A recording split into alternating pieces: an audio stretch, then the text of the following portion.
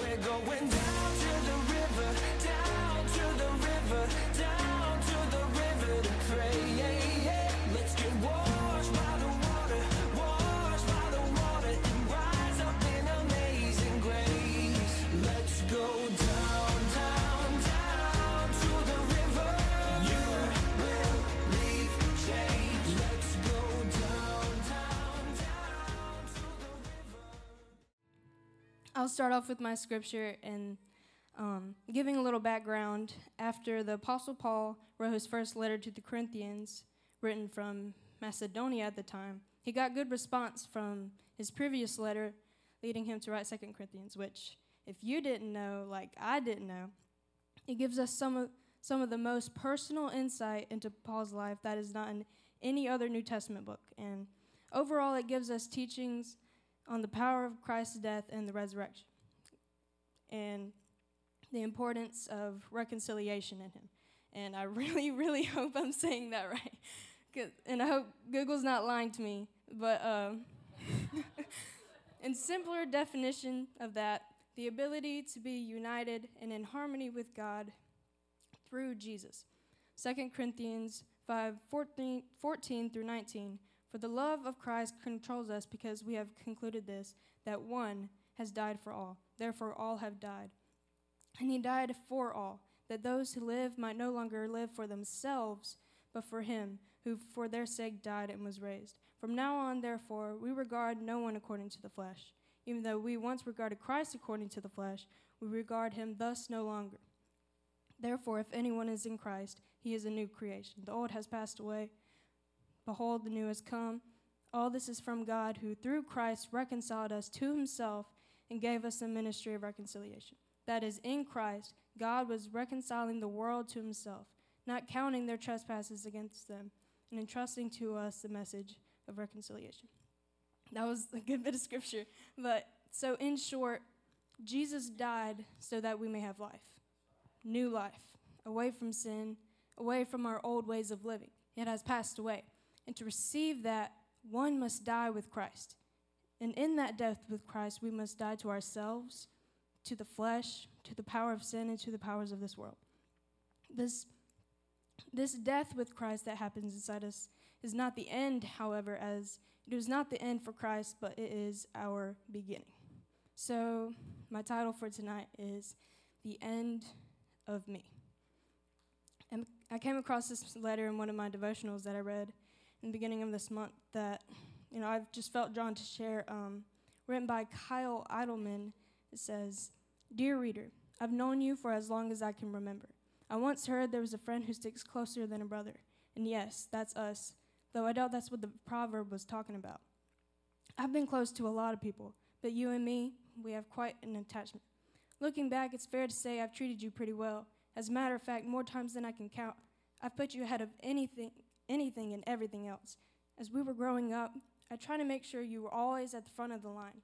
I saw to it that you got the biggest cookie on the plate, the best parking spot, and the comfiest chair in any room we entered. I post only the pictures that show you at your very best. Anyone would think you're living the dream. When you've struggled or had a hard time, I've done my best to keep that our little secret. Hello?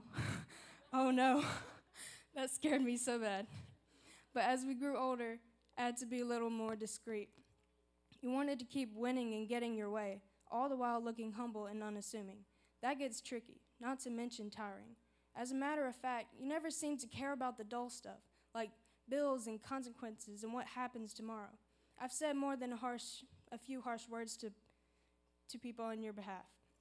And you never warned me about the mess. You never told me I couldn't unsay what I said. I love you, but I can't keep living for you. You always insisted that if I just keep you happy, then I'd be happy. But you know what? It's not as simple as that. It never has been. I've let you be in control and sit in the driver's seat, but it's clear you can't be trusted. You keep insisting you know the way we should go, but always seems to be a dead end. I've looked into some other options, and I've decided to begin a journey down a different path. It's narrow, and it's difficult, and not many choose it, but it leads to real and abundant life. However, and there's no easy way to say this, but I can't take this path if I bring you along. So me, this is the end of you. Sincerely, me. Only when we die to ourselves can we truly live for him. Like the writer said, I can't bring you along with me on this path of following Christ. And to be honest, the life of self is frustrating and exhausting because it is tricky and tiring and failing. It's impossible to take the narrow path designed for followers of Christ if you're following your own. If you want to picture it this way, a person who follows their own path gets so full of their own ideas, opinions, self-pride, self-gratifying, self-pleasuring, so full of themselves that they're too full to fit on the narrow path. Pulling that one after Thanksgiving. But that's how I picture it. We got to deny ourselves. And that's what Jesus said. Luke 9:23 through 24. And he said to all, if anyone would come after me, let him deny himself and take up his cross daily and follow me. For whoever would save his life will lose it, but whoever loses his life for my sake will save it. Romans 14:6 through 9, and this is Paul to the Romans before the Corinthians. He that regardeth the day regardeth it unto the Lord, and he that regardeth not the day to the Lord, he doth not regard it. He that eateth to the Lord, for he giveth God thanks, and he that eateth not to the Lord, he eateth not and giveth God thanks. For none of us liveth to himself, and no man dieth to himself. Whether we live unto the Lord, and whether we die unto the Lord. Whether we live, therefore, or die, we are the Lord's. For to this end Christ both died and rose and resurrected, that he might be Lord both of the dead and the living. Dying doesn't sound appealing. I'll admit it too. It doesn't at all, but this death of ourselves is not a loss as it's defined or known to be. Romans 8:13 through 14. If you live according to the flesh, you will die. But if by the Spirit you put to death the deeds of the body, you will live. For all who are led by the Spirit of God are sons of God. And when we become sons of God, that gives him permission to mold our lives and to shape us, refine us, cleanse us, pick out all the nasty bits and fill in the empty spaces. He renews us. So, yes, you are losing things, but notice what you are losing. Your selfishness, arrogance, greed, sinful anger, lust, pride, impatience, hatred, envy, foul tongue, wrath, pleasure of lying, taste of sin, discouragement, despair. The losing is the gaining. And God is replacing all those things with his characteristics, his fruit, his spirit. And what is of his spirit, but the fruit of the Spirit is love, joy, peace, patience, kindness, goodness, faithfulness, gentleness, self-control. Against such things there is no law. And listen to what Paul says in the next verse. Those who belong to Christ Jesus have crucified the flesh with its passions and desires. If we live by the Spirit, let us also keep in step with the Spirit. And mind you, we're called daily. The enemy likes to creep back into our lives, especially when things are good. And really, life just likes to happen. And we can't just give a little piece of our lives once and expect that to be enough.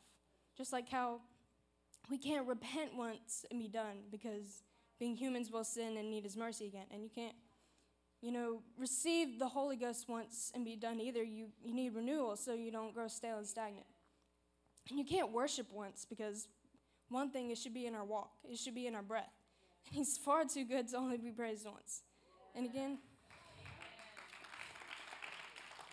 you can't just pray once, or you can't just put on the armor of God once either, because the enemy's going to come back for punches. He's going to come back for you. And I struggle with this too.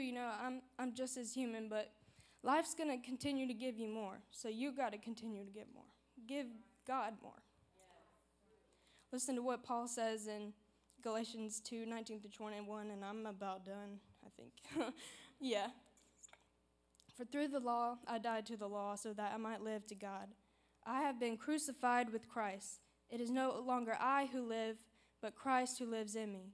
In the life I now live in the flesh, I live by faith in the Son of God, who loved me and gave himself for me. I do not nullify the grace of God, for if righteousness were through the law, then Christ died for no purpose. God gave his life for us, who knew no sin, so that we can have life in him, with him. We got to give ourselves away. Like the song, my life is not my own, to you I belong. I give myself to you. And I'm basically closing, and Brother William's going to take over. Again, I want to say thank you for this opportunity. I don't take this lightly at all. I hope that anything that I've said, at least one thing, has spoken to you, and I pray for each and every one of you, because we're his church, but we're all going through life, and living's not easy. And the only thing that can really save us from this life is Jesus, and we got to have a relationship with him. We need to live and die for him, because he lived, he died, and he lives now. And he's got an eternal life waiting for us. And I'm done, and I just wanted to end by saying something from Paul as an encouragement, if my thing would work. Now the God of hope fill you with all joy and all peace in believing, that ye may abound in hope through the power of the Holy Ghost.